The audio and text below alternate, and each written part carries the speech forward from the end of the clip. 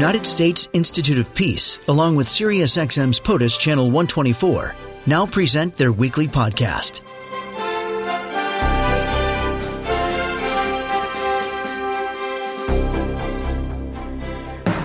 Dr. Donald N. Jensen joins me now. He's Director of Russia and Strategic Stability at the U.S. Institute of Peace. Dr. Jensen, good morning.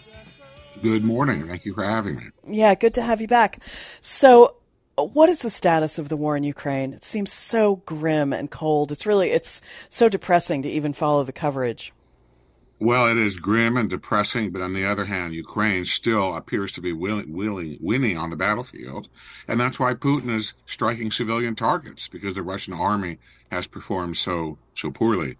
I just spoke to a friend in Kyiv, and they've lost the electricity. They've lost the lights this morning, but the power for the rest of the apartment is fine, and they still have water, and they live downtown. And this goes on now more than weekly. This, I think, is the 10th wave of Russian rocket and drone attacks.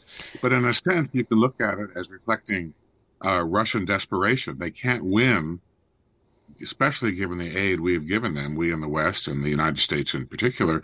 So they're just going to attack civilian targets and hope that weakens the resolve of the Ukrainian people to resist, but there's no sign that's happening. The resilience of the people is extraordinary. I think Americans would have given up 6 months ago. Could well be, and I think you saw that Time named Zelensky Man of the Year, but this goes top to down. The NGO community has been extremely active, led in many cases by women. You saw one got the Nobel Prize awarded recently, and it's been very, very impressive. And I would add, Julie, that this is a major difference between Ukraine and Russia. Ukraine is a democracy. Ukraine has civilians from the bottom up who are resisting, who are organizing, who are volunteering, and that's quite a bit different from their enormous neighbor to the east. What is your sense of the state of play in Russia?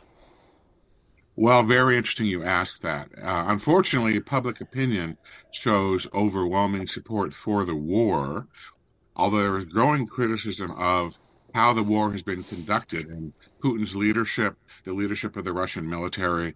They don't get a lot of the Western factual stories about the war crimes, but they do know that the Russian army has not performed well.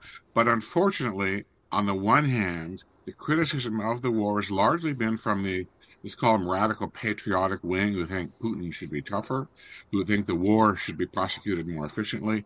But there's, on the other hand, no peace party at all. There's no domestic pressure on Putin to slow down or stop or go for negotiations. Those people, the extent that they exist, have largely left the country. So that in particular, in terms of looking at the prospects down the road for a settlement, that is particularly depressing. And while negotiations don't seem to be in the offering, the Kremlin is dangling that in the West and in Europe in particular, hoping that will put pressure on Kyiv, on Zelensky, on the Ukrainian government to move to the negotiating table. But I would say we're far from that. Yeah, that was my follow-up question, because this idea of a negotiated settlement has sort of been hovering around the conflict pretty much since it began, but it seems like a hypothetical, not anything really real. Julie, you're absolutely right. And if you're winning and pushing the Russians slowly backward in several places, which the Ukrainians are, they're saying, give us our land back. They're saying we want reparations. And as you know, $300 billion of Russian money is frozen in Western accounts. And they're saying, why should we go to the negotiations? Because Russia really hasn't moved a bit from their position last February 24th, which is that we're going to control Ukraine. We're going to take it over one way or the other, no matter what the cost. And that's where we stand now. So when you look at the Congress, Julie, and you see some disappointing but interesting increase in the number of people who are calling for negotiations, it's important to keep in mind that's a minority, that the Western aid, particularly the U.S. aid, has been decisive so far, and there's no sign that that's going to stop anytime soon. It's been interesting to see the rise of drone warfare in this conflict. Yes, it is. Julie, that's a new phase of warfare that has not been that noticed in recent conflicts elsewhere. Number one, they're much more effective now than they used to be. Number two, they're cheap. The Russians can get some from the Iranians or elsewhere, and you can send them over at no risk of life. And the Ukrainians now are using them too, and they're hitting Russian targets inside the Russian Federation. And that's all new. This is a kind of warfare we haven't seen very much of.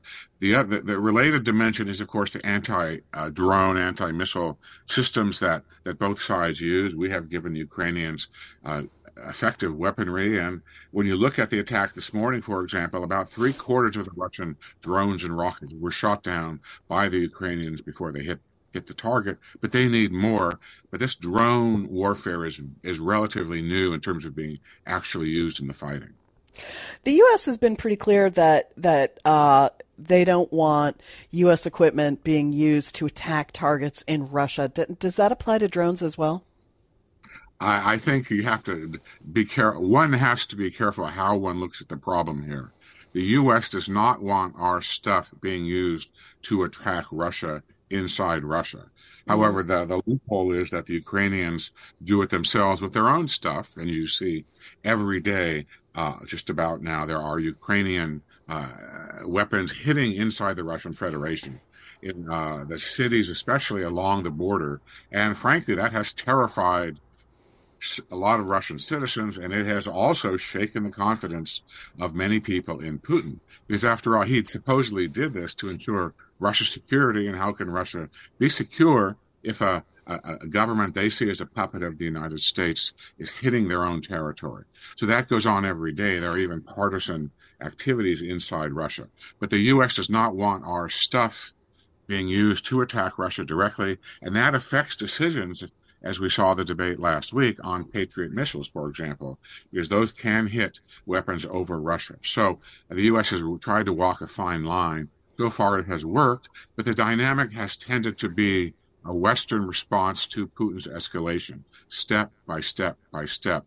And who knows what the next step might be, but for now, that is the guideline under which the U.S. gives Ukraine aid. You might also remember the HIMARS, which they were given, which did have a maximum range because we did not want them to hit targets inside Russia. But it's increasingly a gray area, Julie, and it's something military experts argue about, but the practical effect on the ground is now becoming a little bit more ambiguous. And Dr. Jensen, an emerging flashpoint seems to be surrounding the contemplated provision of Patriot anti-missile systems to Russia. To Ukraine. Does. And as I said, the Patriots are very effective. The Patriots are very effective. The problem is that they're very expensive. They are they take several soldiers to operate, and we don't have many of those. They are in great demand, not only in Ukraine, but by our Western allies. I don't think the Biden administration has decided one way or the other yet whether to give them. But for the moment, even if they were given, I don't think they would turn the tide, say, as much as the HIMARS did last summer, which allowed the Ukrainians to hit Russian targets way behind Russian lines. And that really has changed the course of the war. Patriots, I think, over the short term, if they are given, will not have that kind of an effect. Dr. Donald Jensen, thank you so much for joining me this morning. Thank you. Have a good day. This podcast has been brought to you by the United States Institute of Peace and SiriusXM's POTUS, Channel 124.